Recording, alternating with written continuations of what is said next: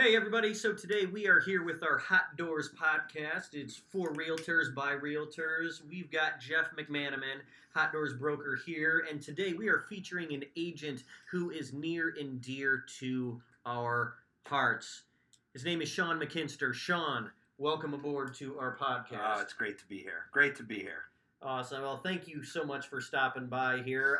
Sean, I guess while we're just introducing one another here, why don't you tell us what brokerage you're at and how long you've been in the real estate game? Well, technically speaking, I'm with Keller Williams, but I will be with Hotdoors very shortly here as we're all making the awesome move to do so. If you're hearing this now, that already happened, but I figure I'd at least be clear on the timing of everything and why that happened. I was teaching. I was not necessarily fond of my position, my job, where my life was heading, and I was sort of rescued by the man himself, Jeff over here. He saw that I was kind of reeling in what I was doing, and I was hitting dead ends, and 30-minute phone call later, and a meeting with another couple of people, I was all in, and that was, 18 months ago now? Yeah. 18 months ago. Wow, that's amazing. So in 18 months, so how long were you a teacher before that? About 6 years. Wow, 6 years. And so 6 years, and so really, had you even thought about real estate prior to that time? No. Were you planning on being in the teaching field forever, more or less? Yeah, I always, and this one, I'm sure we'll get into this a little bit more, but I always felt like, I feel like teachers are some of the most pigeonholed for their profession. I feel like that teachers, it's difficult for many teachers to get out of the public field and into a private sector. Something I always wanted to do. I thought that would be, something I could venture into eventually, whether that was consulting or doing something like that where maybe it was a little more financially lucrative. And then it was one of those things where, this was when this became an idea. I was like, this is a way into the private sector, right? From a teacher, this was, something I think that my personality fits for, and I think that was just, I think that was a big part of it. And getting into that part and jumping from teaching is always a leap of faith. Yeah, I mean, absolutely, because let's face it, a lot of teachers here, they have the security of a government-funded pension. You have a very secure work schedule. You have the protection of the union, and I can say those things too because I, as well, am a former teacher, and I gave my journey was a little bit different than yours, but I can understand the idea of wanting to remain in the field for that comfortable paycheck and have that steady flow, but then also at the same time having to balance that with the idea that you're absolutely going to be capped, and the bureaucracy is very hard to deal with. I mean, that's what I struggled with a lot when I was a teacher. And I'm glad you brought that up. I couldn't be myself. I never felt like I could totally be myself, and it wasn't about having brash opinions or doing things that were against the grain, but you just I kind of felt bottled up. Financially, emotionally, the whole thing. So I wanted to do something where, I could be myself, where I can kind of just let my personality fly a little bit and apply the work ethic that I have, which, if you know teachers, they have some of the strongest work ethics on the planet. Well, I was going to say, let's not let's not overgeneralize that. Well, I know a lot of teachers who don't. Shout out to teachers. Shout out to hardworking teachers. And it's one of those things where hardworking. I felt all like 5 of you. Yeah. Yeah. I just felt like. Are we allowed to drop names of the people who don't make the cut on that? Doug Myers. Doug Myers. Hello. How are you?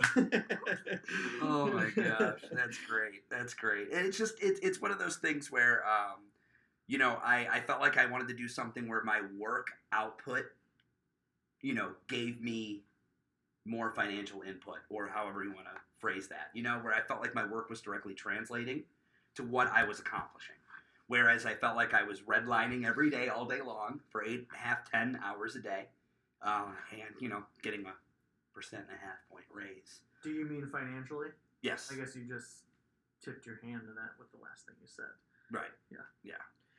So it's basically like you didn't like the idea of working, putting in your all, giving maximum effort, and then being capped Yes. monetarily wise, Yes. by the by your workflow. It's Right. almost like you would rather, if I'm going to work hard and I'm going to put in the hours, I would like to be paid accordingly and have Yes. my income dependent on my work, Yes. rather than just come to work and it doesn't really matter how hard I work, one way or the other, I'm still capped out Right. at a certain salary. Right. And the Okay. idea that, hey, in 10, 20 years, this is the most you can possibly make, I don't want to have that ceiling. I don't think it's fair. So, I was like, okay, what can I do that can remove that ceiling, or at least make it, quote unquote, glass, if you will. Mm-hmm. And this was it. And I've been all in ever since. Yeah, and I think you bring up a great point with that, like knowing that you're a family guy, right? Oh, yeah. Yeah. So married. Do you have any children? Yep, I have 2 girls. One is 3, one is 1.5. So my hands are full.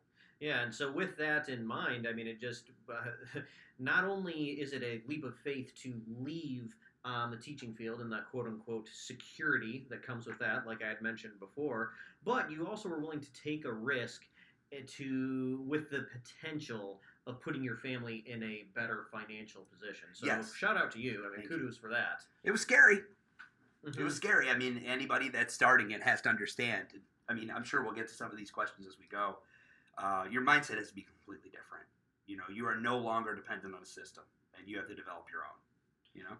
That's fascinating. So what I've been hearing so far, and Jeff, and maybe Sean, correct me if I'm wrong, I'm hearing a lot of leaning toward your personal belief in personal responsibility, and getting out there and working hard is ultimately probably what's going to take to be a successful realtor, correct? Absolutely. Okay, and so with that in mind, with you said earlier, you've been in the field about 18 months, so you are still what many would consider, very green in your real estate career. What have you found to be most challenging thus far about your career? I think it's just keeping a steady pipeline, and it's I think that's the biggest challenge I would see most real estate agents face, is just making sure that business is continually moving forward, and you don't have slow periods, and you're going to, and that's another thing that I'm sure we'll bring up at some point, is that if you have the mindset that you're starting your own business, with that comes, you understand that just like every business, there's peaks and valleys, and you have to ride with those peaks and valleys, so that kind of led me to have that mindset and just be like, okay, there is a lot of personal responsibility for this. I can do this. You know what I mean? But I understand that I can't get too down on myself if I have 10 versus 15 people or 20 people in my pipeline, or 50 people. And I just have to keep plugging. And keeping that pipeline full has been my biggest challenge. But I don't want to say it's been like a bugaboo, because it hasn't. It's just it's been my challenge. It's been what I put at the top of my priority list. So that is my number one challenge. So I got 2 questions then. 1, why is it at the top of your priority list? And 2, what particularly has been challenging about filling up the pipeline? Well, Jeff has instilled in me from the beginning a lot of things that he said to me where, for instance, I'll be inundated with a deal, and I'm sure we'll get to that stuff. I'll be inundated in a deal. And it'll be on its last leg, and it's looking like it's dead in the water. And Jeff will tell me, "Go make 10 phone calls. Nothing a problem 10 phone calls can't solve." And that just keeps me focused on what is the most important thing. Is that if you continually pound the ground for leads, if you continually do those important things every day and stick to a routine every day and block out that time to do that, it will naturally fall into place, and you will start. Jeff instilled that importance to me from the very beginning, and so that's I kind of took it and ran away with it. And Jeff, you actually, there's a quote that you've told me millions of times. I don't know if we can, fully attribute it to you, and maybe if we should put it on a wall someday. But you always mentioned I need to know how I'm going to get paid tomorrow. Can you expand on that a little bit more? That philosophy that you have in regard to sales and keeping that pipeline full. I think there's a balance between balancing short-term and long-term. I think it's always important to be paid today, but I also think with proper planning, you're always going to be able to survive today. I always lean towards all of my activities should be to be paid tomorrow. And everything that I'm doing should be searching for for that next thing, and keeping, if you're, basically what I'm trying to do is launch a lot of balls in the air, and that way, no matter what happens to those balls, some of them are going to fall, some of them are going to break, some of them I'm going to catch, some of them not going to catch. But if I put a bunch in the air, I'm probably going to be okay. Like, this is tried and true a sales job. You know, we have the ability to own and manage our own businesses within this world, but this is a sales job. And, you know, everybody says sales is numbers game, but what does that really mean? If you just get a lot of people that you're working with, you're probably going to be okay.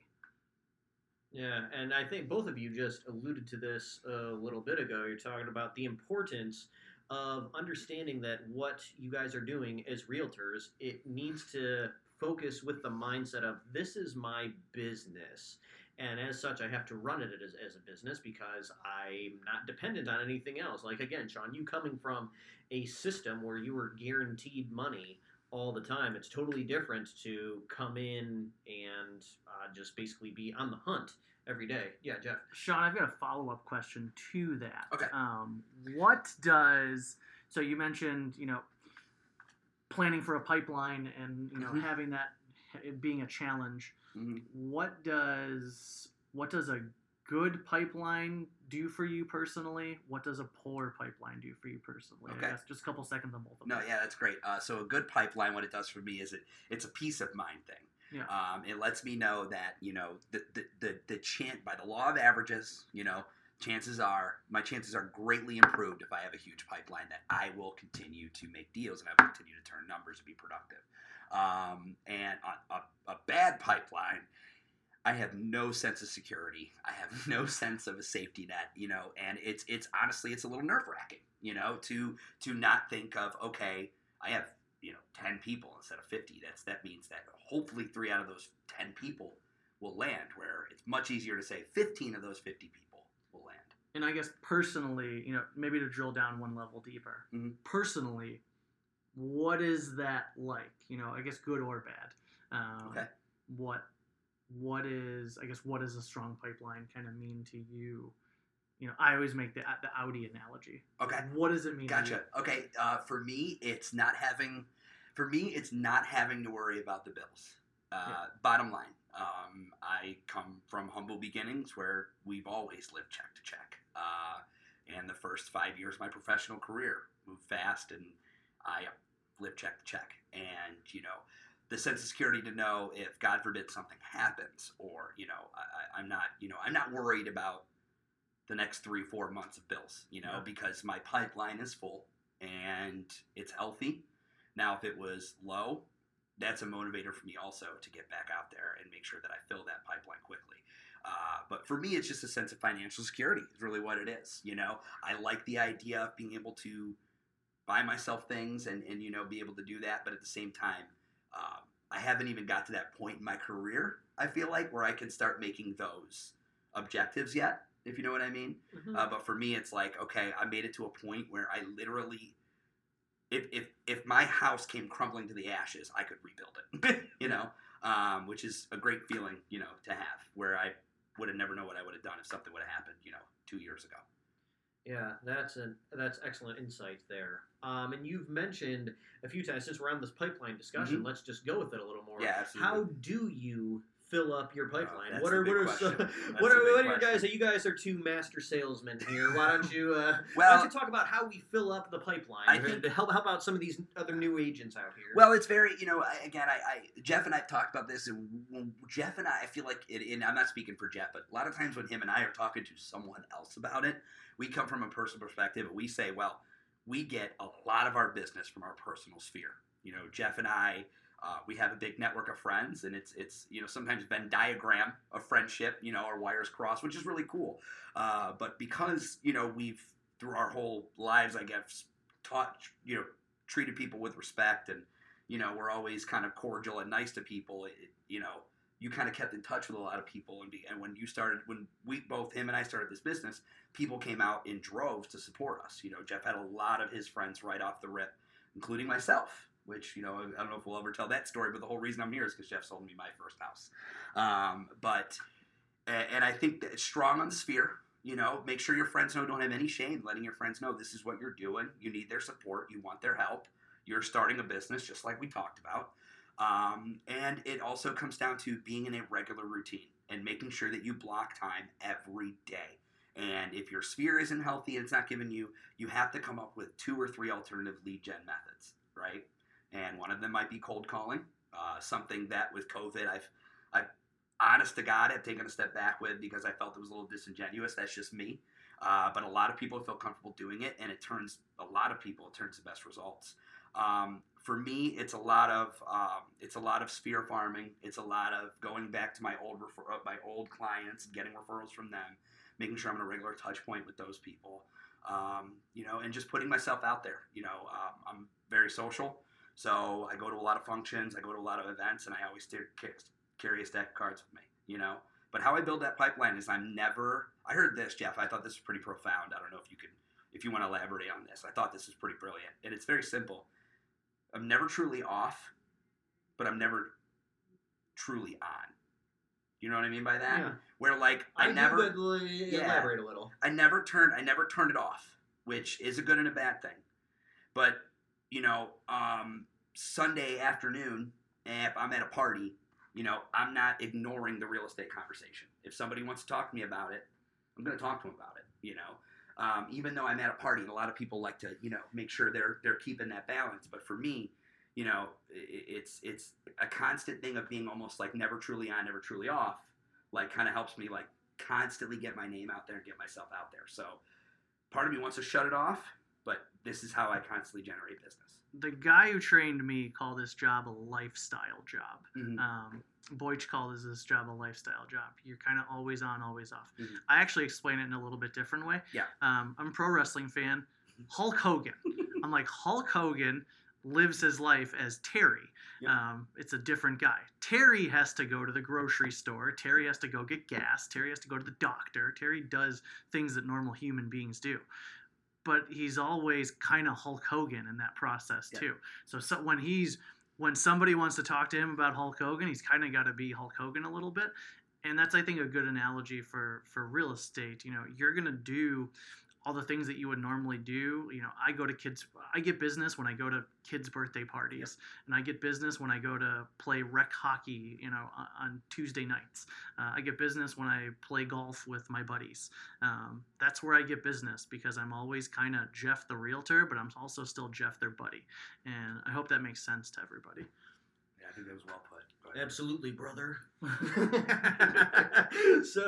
I mean, and the last thing I'll say about the pipeline is that, and this is kudos to Jeff too, it's important to develop yourself, or if you're on a team, have your team develop some kind of stringent system where it keeps you accountable. You have something to track. We use a CRM.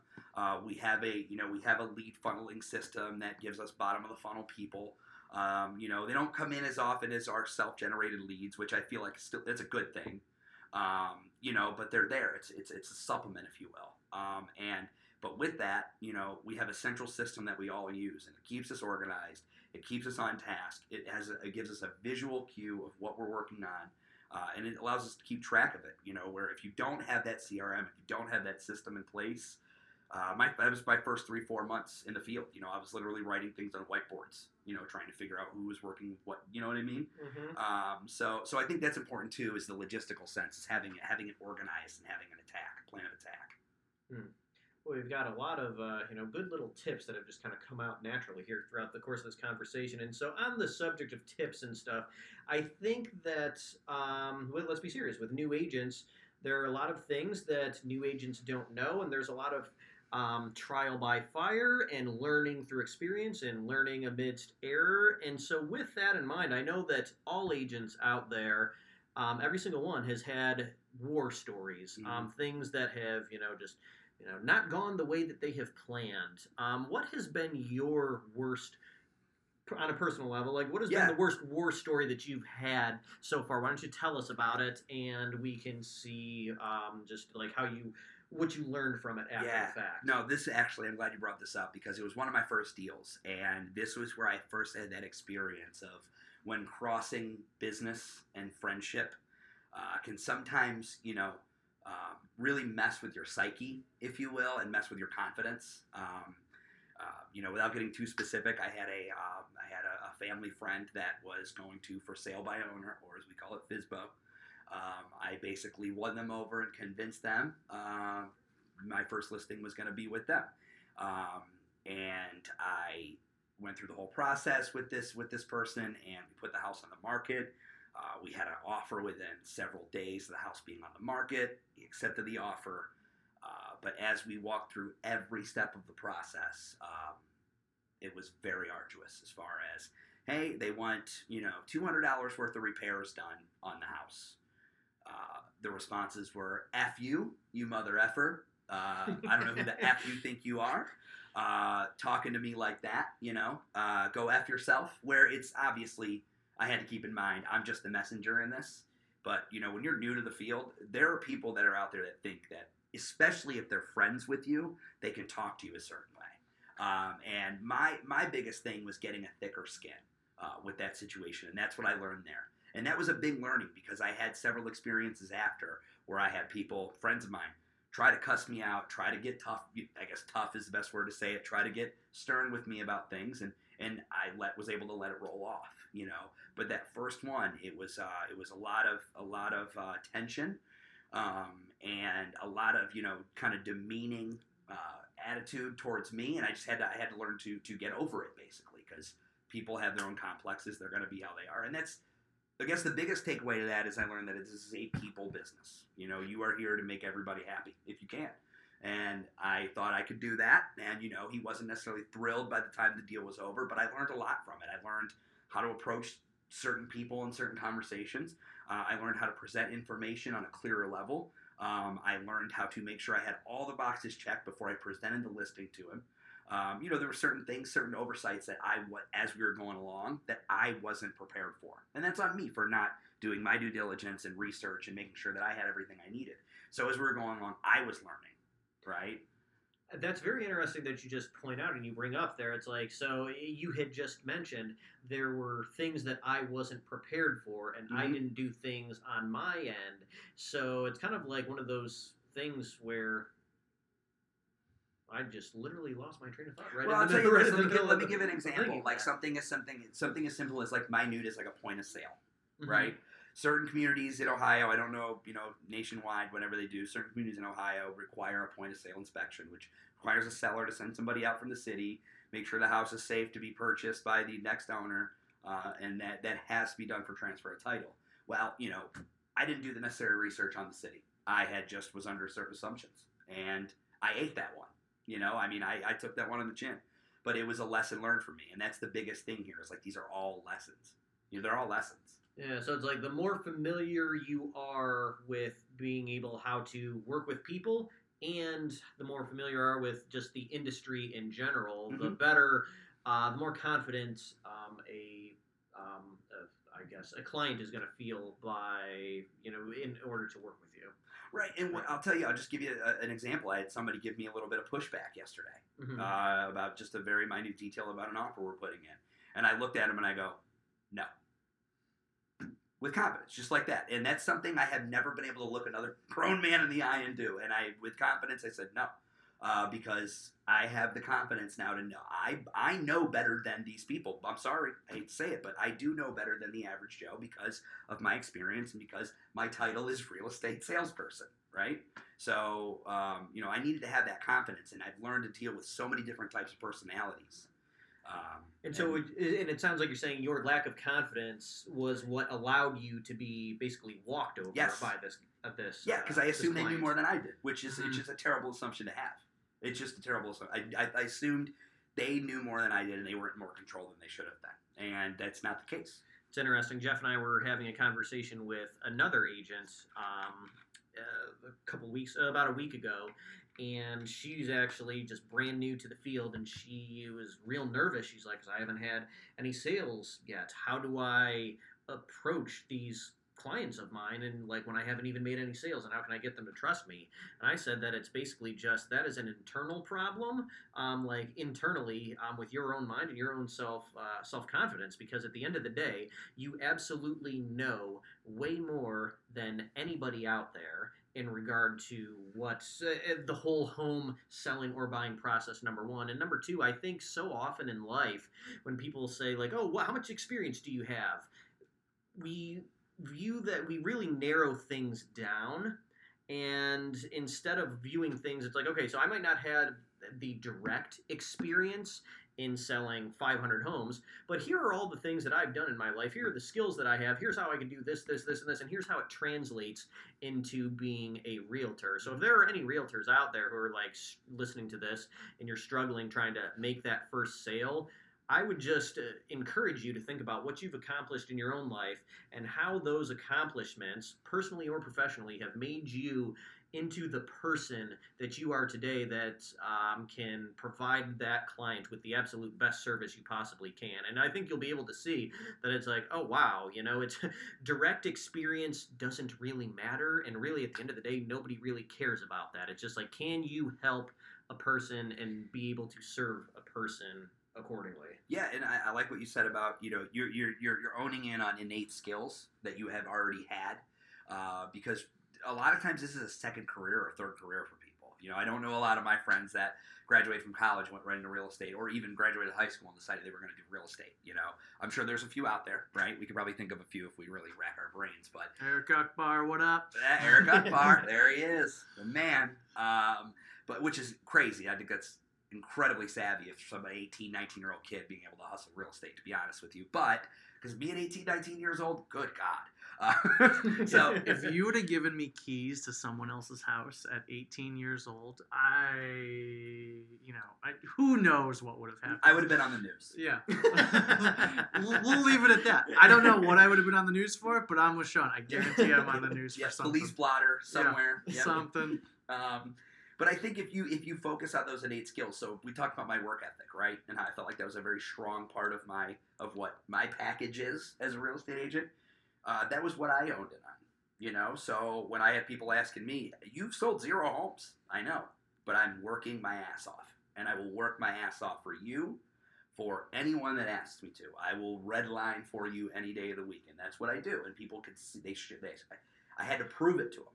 You know what I mean? And I said, just let me do the work. Let me let the work do the talking. Let me prove it to you through my work. Mm-hmm. And it here we are. Yeah, and so we kind of touched base on your worst war story, if you will. Tell me about what, thus far in your 18 years of real estate, what has been your most joyful moment from working with a client thus far? Okay, so I can think of one at the top of my head that I think is cool. I'm sure maybe you guys can remind me if you remember of another one, but one in particular, we had a lady that really wanted to get rid of a condo. The problem was she had a tenant, and the tenant had nowhere to go, and unless I would not have felt right putting that house on the market if I would not have at least attempted to help this tenant. Again, it's kind of our responsibility, but on the same token, it's not. We kind of leave it up to the seller to how they want to handle it. This woman was semi-retired. She's got grandkids she watches on a regular basis. One of the sweetest people I've ever met. So I made it very clear to the person I was listing the house with, I want to sit down with you and the tenant when I list this because I want to tell her how I'm going to help her. Long story short, I was able to get her qualified for a home loan. And when she was reeling and not sure if she was going to have to do an apartment, move in with her younger sister who has, problems or whatever, we were able to, at 0 hour, find her what I believe is a beautiful place. And it was a little hectic, getting to the end, getting to the finish line with that one. But the point being there is that was one of my favorite stories because I helped someone that was truly in need. Not somebody that could have just waited a year or, I could wait till the market turns over. This is somebody that needed this now. And I was able to do that for them. And that is like, I honest to God had a few tears when that thing finally went down and closed because I felt so proud and I felt like I really helped change somebody's life. And that to me that's my good war story. I'm sure I can think of a couple more, but that's my favorite. So far, that is my favorite. And truthfully, that's probably that whole story Sean just mentioned is that there was a lot. It got a little hectic down to the end. For us, it was actually a very as a team here. It was very rewarding to see how that all played out. So I'm with you. That was a very good story. Absolutely, very good story. Okay, as we're kind of coming to the end here, just. In real estate here, we don't just want to be focusing on the past and your past, 18 years in your transition. I want us to think down the road a little bit and think about the future. So let's imagine 5 years from now. So it'll be 2025 here. You'll have been in real estate almost 7 years at that point. Mm-hmm. Say we invite you on the, I know, crazy. if we were to invite you back on the podcast here, looking back on those 5 years. Mm-hmm. What had to have happened in your life, both like professionally speaking, in order for you to be successful and happy with your progress in real estate, or to know that you were, on the right track? Well, I don't know. I know this is going to be a very general thing, but I'm never satisfied. I'm never satisfied. I was, humble brag, I was Rookie of the Year for the brokerage last year. But my plan was to, at very minimum, double the numbers that I had. And in 6 months into the new year, I've pretty much done that. But I told Jeff the other day, I'm nowhere near satisfied with my numbers at this point in the year. Like, I want to have a huge fourth quarter. And I think just having that drive, having that never being satisfied, like, I want 25 units to turn into 50. I want 50 to turn into 100. I want to run my own team. There's so many things. That I want to do, So 5 years, do you want to be running your own team? Yes, absolutely. Okay. I want to be at a point where, I could do the same thing that Jeff did for me. I was at a restaurant today, and... What restaurant? You want me to shout it out? Yeah. The Rail at Strongsville. Excellent restaurant. Excellent. Greatest, best burgers in town. Anyway, and this waitress was awesome. She was incredibly friendly. She was very courteous, very, very sweet. Question, was she single? I don't know. Okay. I didn't ask because one I'm of us a married in the man. one of us in the room here is single, and so if y'all hear that out, guess which one? Yeah, guess which one. Not the first question that comes up when somebody's serving you by yourself at a restaurant. But I mean, it was a Hail Mary, but I had a card in my wallet, and on the receipt I wrote, "Give me a call if you'd like to give this a try," because she was very good at her communication. She was getting browbeat by her supervisor. I could hear her in the other room, and that's kind of like. I think Jeff saw that when it was happening to me, and I feel like that's and it's not just that, but I think a big part of it is being able to kind of, let people know the grass can be greener. You know what I mean? Like the right people could do this. Mm-hmm. So, yeah. I mean, I want to have my name out there. You know what I mean? I'm okay with a little bit of the pseudo celebrity status. I don't mind being on a billboard. I don't mind doing commercials. He's got a face for podcasts. That's face for radio. Hey. Yep. I feel like we've all had that said about us at some point. At some point, right? All right. So finally here, so you've given a bunch of tips throughout this whole entire session here. Give us one going away, one walk-off piece of advice, whether it's something practical or whether it's something on the heart level that our newer agents can take and run with and, implement into their lives and practices. Don't get too high. Don't get too low. The hardest part about this business is riding the peaks and valleys. You have to stay with it. Bottom line. Because if you get down on yourself, it is a slippery slope. It is a very slippery slope. But also ride the waves. Ride the waves of momentum. You have a high point, enjoy it. That's it.